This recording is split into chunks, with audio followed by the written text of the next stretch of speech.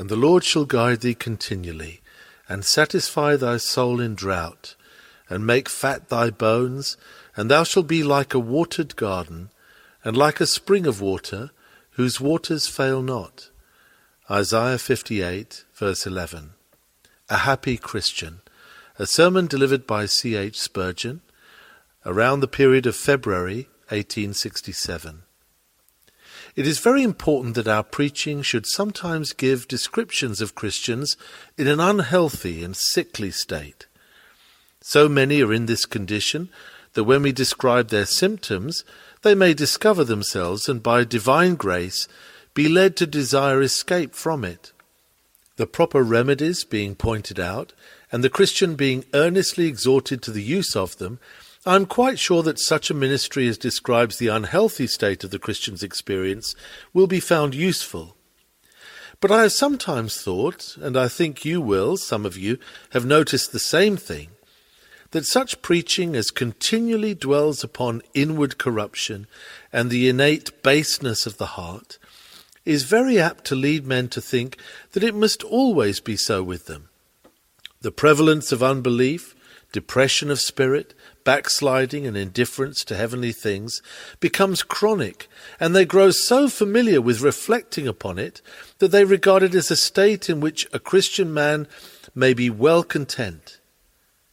Now, when men come to think so, such ministry has done them a serious injury. When they flatter themselves that they outstrip their fellows in the humiliating experience of their own sinful passions, grow proud of those things which should cause them shame, and affect to look down upon others who talk of holy joys and gracious liberties as mere recruits in the army of which they are the veterans, then I say that the ministry has been poison to them, and the descriptions of carnal and devilish lusts they have listened to have fostered a wretched imagination. Instead of urging them to fight against sin, the sermons they have heard have only been rocking the cradle of their sloth, sewing pillows to their armholes, and saying to them in some degree, "Peace, peace," when there is no peace. It is not so popular a thing to do, but it is better in its influence frequently to hold up before the eye of the Christian the portrait of a believer in a healthy state, to let all who belong to the church understand that it is not necessary that we should be weak in faith, or that our hands should hang down and our bones be feeble. There is a holier, happier, and more exalted state of triumphant faith, of sweet communion, and of hallowed earnestness. And such a state is attainable, nay, it ought to be attained by all Christians. And when attained, it ought to be their constant ambition never to backslide from it. Having once been placed upon the high mountain by a divine hand, they should ever pray to be kept there, to the praise and glory of the grace of God. We cherish a hope this evening that by means of this text we may be able to give an humble portrait of what the Christian is in his happiest times, when the candle of the Lord shines round about him, when the visitations of the Holy Spirit refresh him, and when he rejoices in God with all his heart. Will you please observe in what connection this sunny sketch of prosperity occurs? It is set in a frame that excites the strong prejudice of some professing Christians. The setting is a framework of duties. You will perceive that the blessings are not promised to every Christian unconditionally, but it is fenced in with the terms, "If thou doest this, and if thou doest that, then shall such and such blessings be thine." We are told that the heart is to be drawn from evil, that the soul is to be purged from the love of oppression, ostentation, and hypocrisy. There is to be a true and holy fast kept before the Lord, the soul being humbled and brought down to seek the Lord according to the spirit of righteousness, and not merely after the letter of the ordinances. Then and not till then shall the blessings here promised be enjoyed. Though salvation is of grace, The happiness of the Christian does not depend upon his obedience. Our ultimate safety is of sovereign grace. No man shall exceed me in the plain declaration that in this respect works of any sort cannot touch our salvation. We are saved upon another footing than that of our personal graces. But it is quite as plainly the teaching of Holy Scripture that answers to prayer, the enjoyment of the presence of God, and a healthy state of spirit are very much dependent upon our cautious walking and our holy obedience to the divine will. There is an if here, and should any of us neglect and despise it, and fancy that we can still have our souls like watered gardens, it will not be long before we shall find out our mistake. Supposing, however, dear friends, that by divine grace we have been brought into communion with God, having been clothed in the sackcloth of true penitence before him, and girded with the garments of salvation, it has been our desire, as in God's sight, to walk as becometh the saints. Supposing, I say, we have been enabled by grace, and it cannot be otherwise, to keep ourselves unspotted from the world, then that same Spirit who has sanctified us will, I am sure, fulfill to us the promises of the text. I must therefore address myself to those who are living in the faith and are walking comfortably to their profession, while I depict their happy state. 5 distinct features of their felicity are mentioned. They are described as enjoying perpetual guidance, inward satisfaction, spiritual health, flourishing fruitfulness, and unfailing freshness of supply. These people who are thus full of God's Spirit are described as possessing, firstly, continual guidance. The Lord shall guide thee continually. There come to them, as to other men, dilemmas in providence. Walking along the road of life, you may suddenly reach a turning. 2 roads meet. Which is the way? Is it to the right hand or to the left? Possibly both may appear to be equally right. You ask friends or neighbours. They will readily enough mislead you with the best intentions. You consult your own heart, and if you follow its counsels, you will discover yourself to be a fool. But if your heart be true, and God's grace be flourishing in your soul, you will not be long led in the dilemma. You will take the case before God. You will say, as David did, "Bring hither the ephod, and your Urim and your Thummim shall be with the Holy One. And you shall hear a voice behind you saying, This is the way, walk ye in it." It may be Providence will block up one of the 2 roads and point to another, or else your judgment being further enlightened, you shall see that the one is right and the other wrong. Or, peradventure, some stress shall be put upon your soul, so that though you hardly know why, you will feel that you must choose the right and leave the wrong. There are no dilemmas out of which you shall not be delivered if you live near to God, and your heart be kept warm with holy love. He goes not amiss who goes in the company of God. Like Enoch, do you walk with God, and you cannot mistake your road. The path of doctrine also is sometimes difficult. He who understands divine truth will, I am sure, be led to confess that he does not know everything. It is only the man who knows nothing about truth that thinks he can twist the doctrines round his finger, and in a moment tell what is orthodox and what is heterodox. The true disciple of Jesus Christ often approaches a statement of the revealed word with awe and reverence, desiring to ascertain what is the mind of God about it. A truth often so nearly verges upon an error that the path is as narrow as a razor's edge, and only the Spirit of God can lead a man there. There is a path which the eagle's eye hath not seen. The penetration of intellect cannot discover it. The lion's whelp has not trodden it. All the force of a man's mind has not been able to lead him into it. But if we wait upon God, he will show us the way. I believe that a spiritual mind is an orthodox mind. There is not much fear of our embracing any serious errors in the head when the heart is not in error. For there it is that heresies are born and bred, in that witch's cauldron of our heart. Let the heart be constantly kept at the foot of the cross, and let the Holy Spirit bedew it with his sacred influence.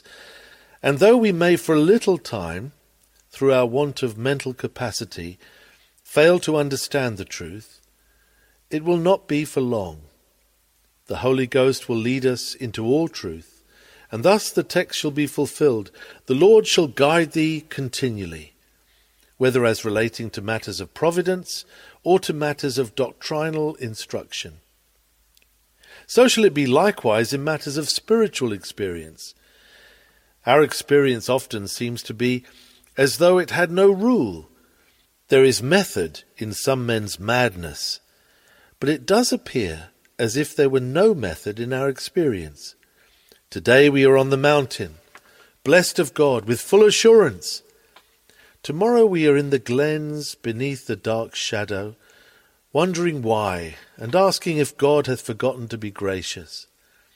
As when a child on a slate draws zigzag lines everywhere, but straight lines nowhere, so has it seemed with our life, as if we were farther back now than when we started. Our path has been like that of Israel in the wilderness, when the Lord led them about, but yet it is added that he guided them and instructed them. Brethren, if we are enabled by grace to seek close and vital union with Christ, and to live upon him daily and continually, we may rest assured that whether our experience be gloomy or delightful, and whether our inward conflicts or joys be paramount, he will still be at the helm and will guide us continually. As I turned over this sentence, I could not help feeling that it was like a wafer made of honey. It is all honey. The Lord shall guide thee. Not an angel, but Jehovah shall guide thee. He said he would not go through the wilderness before his people. An angel should go before them to lead them in the way. But Moses said, if thy presence go not with us, carry us not up hence. Christian, God has not left you in your earthly pilgrimage to an angel's guidance. He himself will lead the van. You may not see the cloudy, fiery pillar, but Jehovah shall never forsake you. Jehovah shall guide you continually. Notice the word shall. The Lord shall guide thee. How certain this makes it. How sure it is that God will not forsake us. His precious shalls and wills are better than men's oaths. I will never leave nor forsake thee. In one place he puts in 5 negatives. I will not leave thee. I will never, never, never forsake thee. That soul that on Jesus hath leaned for repose, I will not desert to its foes. That soul, though all hell should endeavour to shake, I'll never, no never, no never forsake. Then observe that adverb, continually. We are not to be guided only sometimes, but we are to have a perpetual monitor, not occasionally to be left to our own understanding and so to wander, but we are continually to hear the guiding voice of the great shepherd, and as we follow close at his heels, we shall not err, but be led by a right way to a city to dwell in. You have been perhaps in a maze, and you know how difficult it is to find your way to the centre. But sometimes there is one perched aloft who sees the whole of the maze spread out before him like a map, and he calls out to you to turn either to the right or to the left, and if you attend to his directions, you soon find the way. Even so, the maze of life is only a maze to us, but God can see it all. He who ruleth over all looks down upon it as men look down upon a map, and if we will but look to him, and if our communion be constantly kept up, we shall never err, but we shall come to the goal of our hopes right speedily by following his voice. Now, brethren, were this the whole of my sermon, and were I now to send you away, methinks you have heard enough, if your faith can only grasp it. Never be afraid, my dear friend, if you have to change your position in life, if you have to emigrate to distant shores, if it should happen that you are cast into poverty or uplifted suddenly into a more responsible position than the one you now occupy.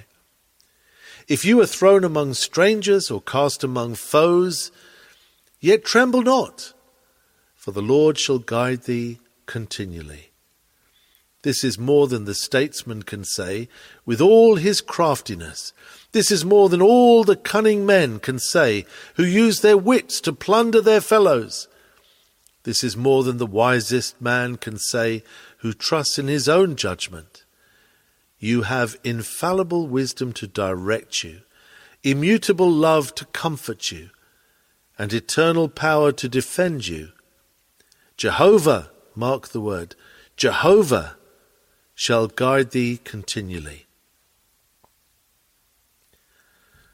The second blessing promised in the text is one which I trust we have enjoyed, and which some of us are enjoying even now. It is inward satisfaction.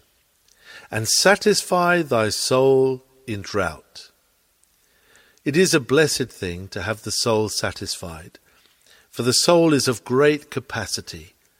The whole world, someone has said, cannot fill a man's eye, because a man's eye can see so much. How much more if it be the expression of the inward perception? Is it true that the world cannot fill it? The soul is like the grave, it is never satisfied. It is like the horse leech, which ever crieth, Give, give. Lay your money bags to your heart, and see if they will satisfy you.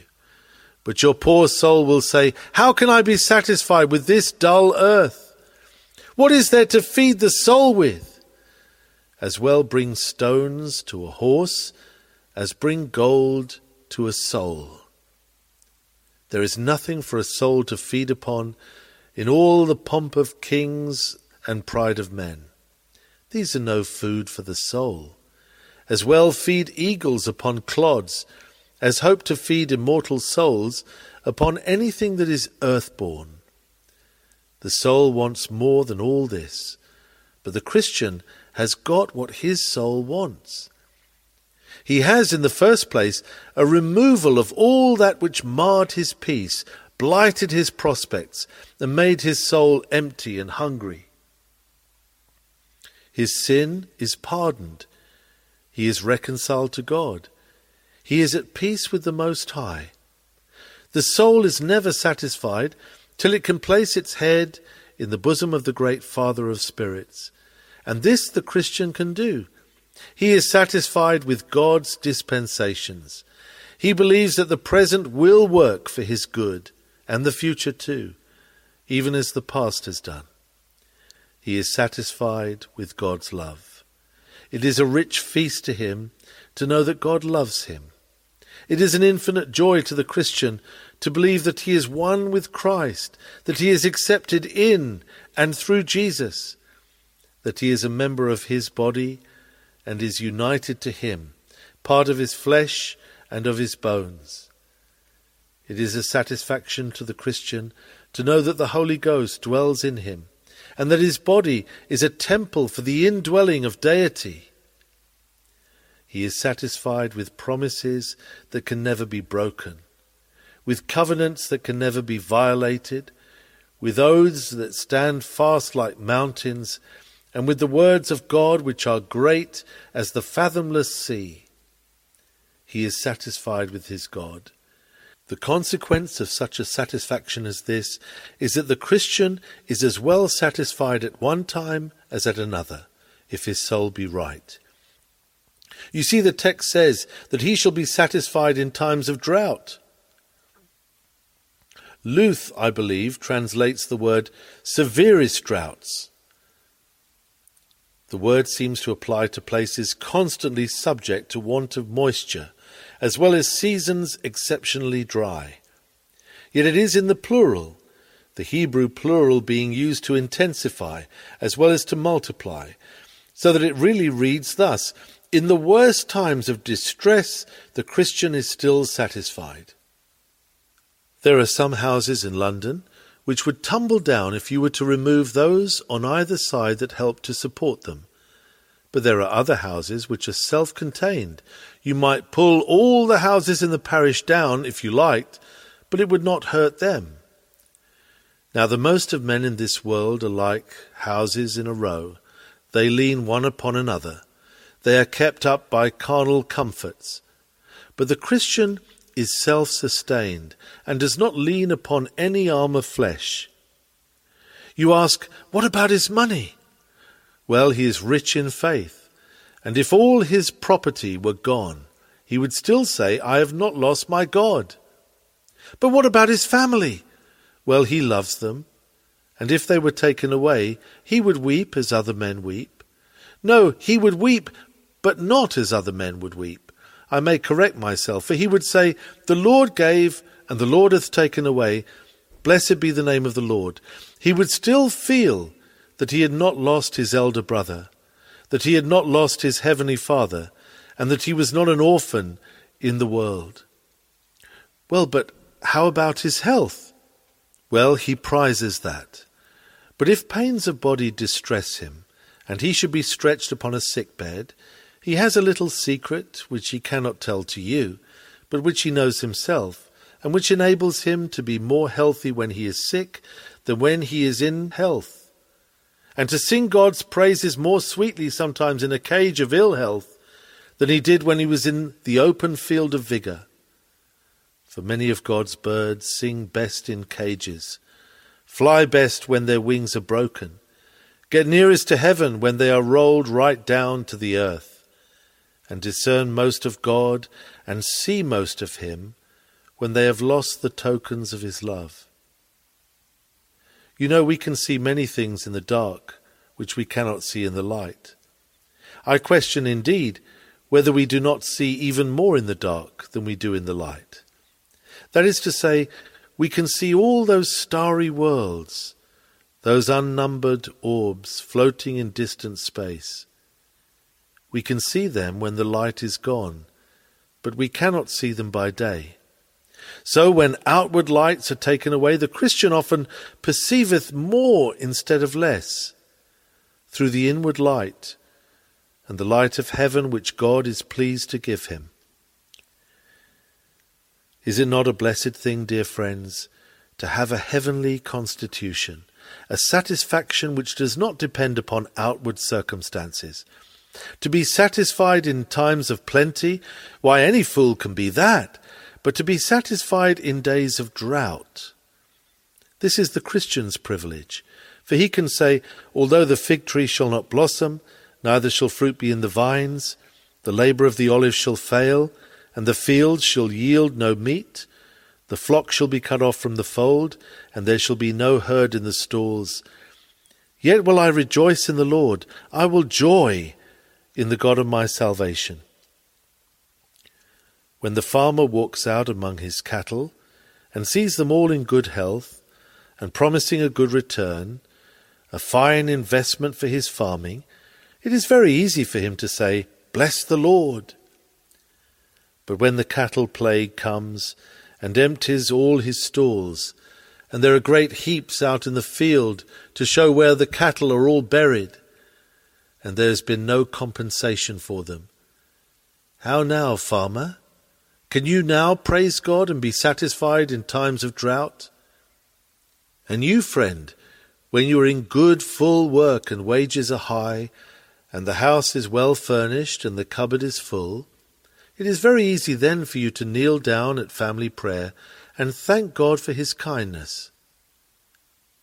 But how about it when the husband is sick, when the funds have got very low, and when the little children look at their father wondering where the next meal will come from? To be satisfied even then that it is all right. Oh, this is a grand thing. This is just the mark of difference between the Christian and the worldling. The worldling blesses God while he gives him plenty, but the Christian blesses him when he smites him, He believes him to be too wise to err and too good to be unkind.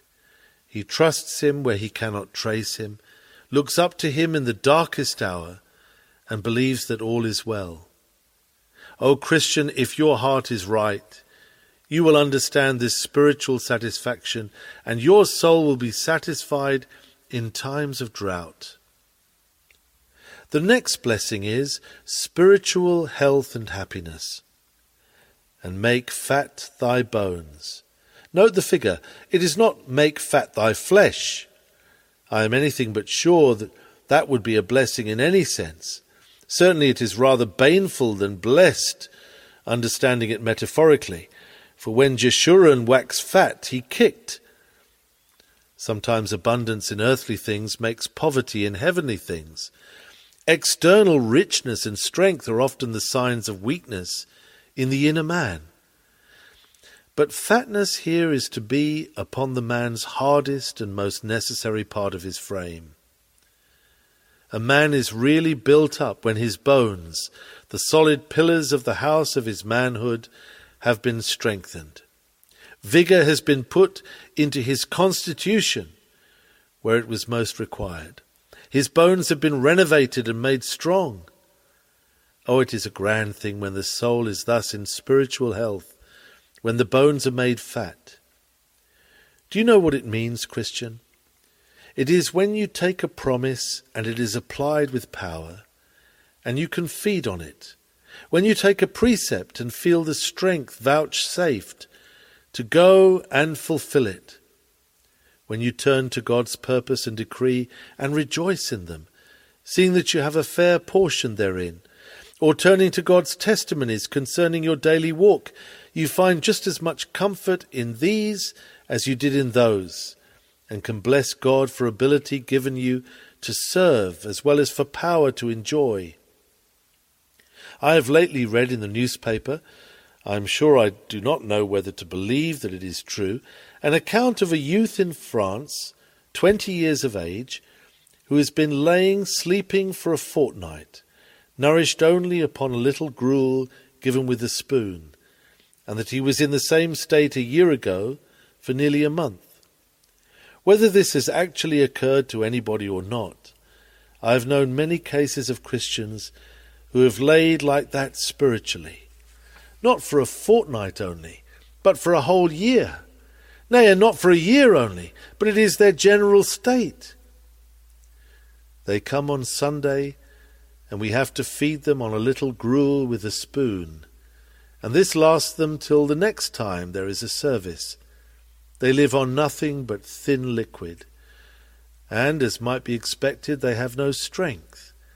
If you listen to them, you will hear them saying such words as these: "'Tis a point I long to know, oft it causes anxious thought. Do I love the Lord or no? Am I his or am I not?" They have no more health than that. Oh, that they could get strong! Oh, that God would make fat their bones, and then they would be able to sing Toplady's hymn, "My name from the palm of his hands, eternity cannot erase. Impressed on his heart it remains, in marks of indelible grace. Yes, I to the end shall endure, as sure as the earnest is given. More happy, but not more secure, are the glorified spirits in heaven."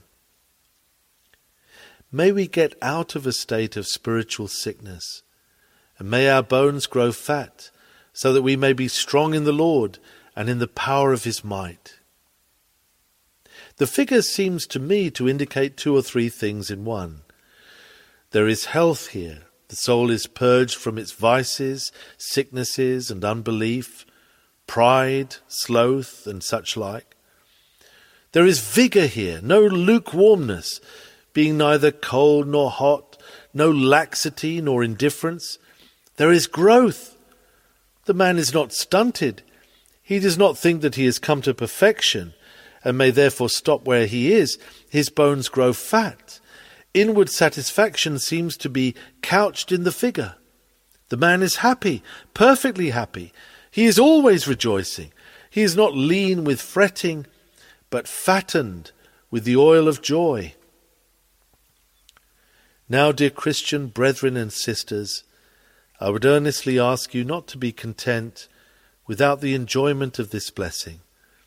For the more one looks upon the world, the more one is convinced that Christian joy is, after all, Christian strength. Doubting and fearing cut the very foundations of Christian power. Strong faith is that which wins the victory, while unbelief deprives us of all hope of conquest and lays us grovelling in the mire beneath the feet of our own very weakest foe. Oh, for more of this holy joy. I have told you how to get it. Fulfill the conditions we referred to in the former part of this discourse, and then you shall have your bones made fat. The fourth blessing is this, and thou shalt be like a watered garden. This figure of a garden is a very sweet and attractive one. I need not tell you how much taste may be displayed and how much pleasure may be derived from the cultivation of such plots of ground. Our fancy is soon at work to invent a picture of flower beds and fruit trees, shady walks and pleasant fountains, laid out close to some grand mansion, and opening its fairest views to the best apartments of the palace. Such a garden needs constant care, and then, although it may be more beautiful at one season than another, it will never be like a wild heath, or totally bereft of charms. But alas, some professors of religion are not like this. There is little evidence of diligent cultivation in their character. Instead of flowers of some kind all the year round, it is hard to say that they ever show much bloom. Fruits you would never expect from them. But, dear brethren, you know that it is a comely thing for every Christian church, whether it be a large mansion or a little villa, to have a garden surrounding it, so that you may look out from the windows and see the various walks and the different plants that flourish there.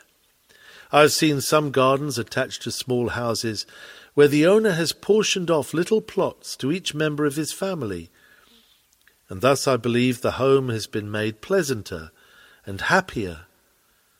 But oh, it is always a good thing when every member of the church has a spot to engage his heart and hands, and when they can all look with so much more satisfaction upon the tender blossoms and the full-blown flowers, because they have watched and tended and watered the plants with a ministry of love. This, though, is merely a hint by the way. It is not the exact meaning of the passage before us. Your own soul is to be under cultivation. The heavenly gardener shall rejoice in your bloom. An African traveller tells us that he has often seen the contrast between an unwatered garden and a watered garden, and has been much surprised at it. In the case of the watered garden, there may be a spring just outside of it, and the master has diligently brought in the water every morning or every evening, poured it into the trench and made it run along, so the plant receives the moisture and bears fruit, forming a pleasant contrast to the arid desert outside.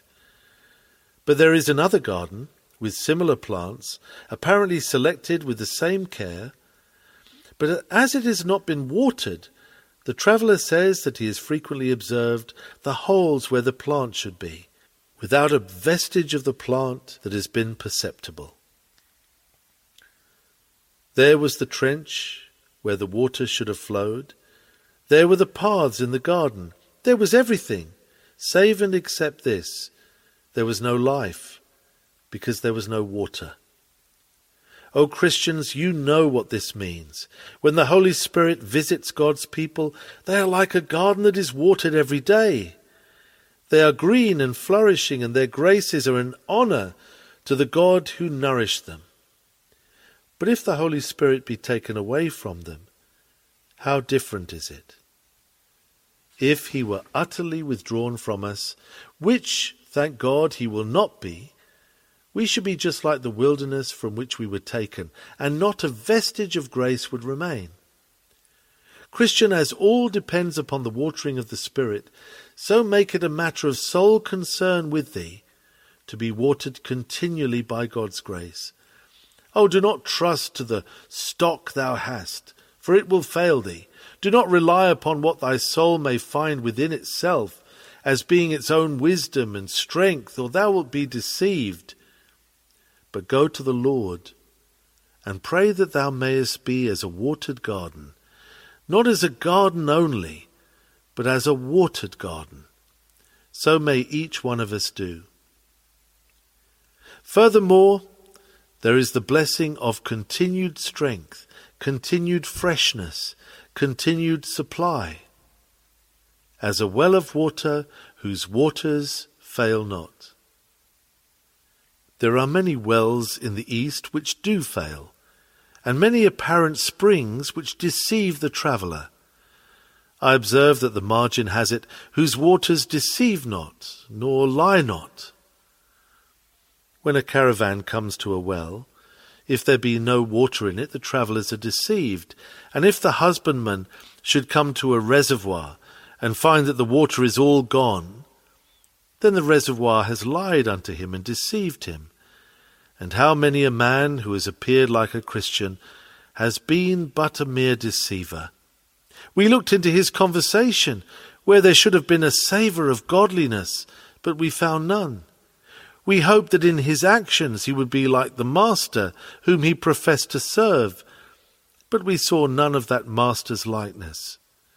We trusted that when he came into communion with the church, he would add to its comfort and its usefulness, but he has merely added to its numbers, and has been an encumbrance upon its march. He has been a deceiver, his waters have lied unto us. Not so God's true people, they shall not deceive. They shall have so much grace that when a Christian friend expects to find grace in them, he shall not be disappointed. He shall be refreshed by their conversation. He shall be encouraged by their holy example. A spring of water is not dependent upon anything beyond itself. Deep down in the caverns of the earth, great treasures of water have been prepared by God, and the spring subsists upon its own secret source. And so does the Christian. God has provided in the covenant a depth of living water. It is one of the blessings pronounced upon Israel's sons. Christ himself has declared that he who drinks of the water of life shall find it in him a well of water, springing up into everlasting life. The reservoir must be filled at certain times, and then it gets dry, but the spring is filled from itself. So the Christian is not dependent upon the ordinances. He thrives upon them, but he is not dependent upon them. If by providence he is denied the use of them, he has a spring within. Nay, he has a spring in the secret depths of the eternal love of God, which wells up within him at all times, so that he becomes as a spring of water whose waters fail not. I do not know how some people who believe that a Christian can fall from grace manage to be happy. It must be a very commendable thing in them to be able to get through a day without despair. If I did not believe the doctrine of the final perseverance of the saints, I think I should be of all men the most miserable, because I should lack any ground of comfort. Certainly I should not be able to understand this text. I could not say, whatever state of heart I came into, I should be like a well of water whose waters fail not. I should rather have to take the comparison of an intermittent spring that might stop on a sudden, or a reservoir which we had no reason to expect would always be full. If I speak to any brother who has not received the doctrine of final perseverance, I ask him to look it once more in the face. Do you not think that when the Saviour says, "But whosoever drinketh of the water that I shall give him shall never thirst, but the water that I shall give him shall be in him a well of water, springing up into everlasting life," the interpretation of the figure necessitates the belief that grace is an enduring thing which cannot be destroyed. Does not the metaphor of the text, to understand it fully, seem to require you to believe that the grace which God puts into men will continue there, will have in itself, through its divine origin, a force and a vitality which will make it continue to spring up as the well does, without any outward pumping or without any need of fresh supply from the depths of deity? The Christian should be satisfied, and his piety should never come to an end. Come then, let us wrap our cloak about us with a word of joy and comfort, and go our way into the cold, bleak world, rejoicing that if our hearts are right, we are resting upon the source of every precious thing. Let us go forth and rejoice that we have within us life that can never die, that we have a something within us that can satisfy us in the worst of times, that God is with us to be our guide and our dear companion. Being the favoured sons of heaven and the heirs of immortality, let us eat our bread with joy. Let us cheer our poverty with hope. Let us make glad our times of trial with holy rejoicing. Let us rejoice in the Lord always and shout for joy. And so may his blessed Spirit help us to live to his glory. I can only regret that such a text as this can have no bearing upon some of my hearers. There are some of you to whom we shall have to read the text in the negative. You shall not be guided by God, for you shall follow your own devices, and they shall lead you down to death and to the gates of hell. O unconverted sinner, tremble at this. You shall not be satisfied. There shall come a day of drought that shall dry up your body, though you flourished as a green herb. There shall come a time when your pleasures shall be of no use to you, when the hollow cheek and the blinding eye shall bring no comfort to you from without, but shall only work the end of all your joy. The text does not say that your bones shall be made fat. Your flesh may be made fat, only that you may be fattened for the slaughter. You may have outward good, but only that you may be more wretched when you have to go and leave it. But there shall be no inward peace, no spiritual joy. There is no promise to you that you shall be a watered garden. You will not ask of God, and you shall not have. You do not knock, and the door shall not be opened. You do not seek, and you shall not find. You shut your ear against God, and he will shut his ear against you. You refuse the cross of Christ, and therefore you shall lose the crown of heaven, and shall not know joy because you do not know heart sorrow. You do not hate sin, you shall not therefore enjoy the bliss of righteousness. And you shall not be a spring of water whose waters fail not. The little joy you have, all brackish as it is, shall be denied you at the last. You shall cry for a drop of water to cool your tongue, but you shall find none. Oh, terrible is your present state, but more terrible far is the future which looms in the distance. Do you not hear the breaking of the waves of the unknown sea? You must go down into it. Do you not even now hear the boomings of its awful billows upon the cliffs of time? What if it should be a sea of fire to you forever? What if every billow in that sea of flame should break over you, and you be cast into it, but not drowned, shipwrecked and lost, but not annihilated? What if you must be drifting forever across that fiery sea, with the word of divine wrath driving you on, never to find a haven? Sinner, there is hope yet. This is not the realm of despair. Not yet is the great iron key grated in the lock to shut you forever in the dungeon. It is said of Christ that he openeth and no man shutteth. He can open heaven to you. Trust him with your whole heart, mourning for sin and hating it. Rest in his blood, Find a shelter beneath his cross, and he will not, cannot cast you away, for he is able to save them to the uttermost that come unto God by him. May you so come, and then may your Christian life be fraught with happiness and overflowing with joy, so that you may sing in the words of David, with which I close, "Surely goodness and mercy shall follow me all the days of my life, and I will dwell in the house of the Lord forever."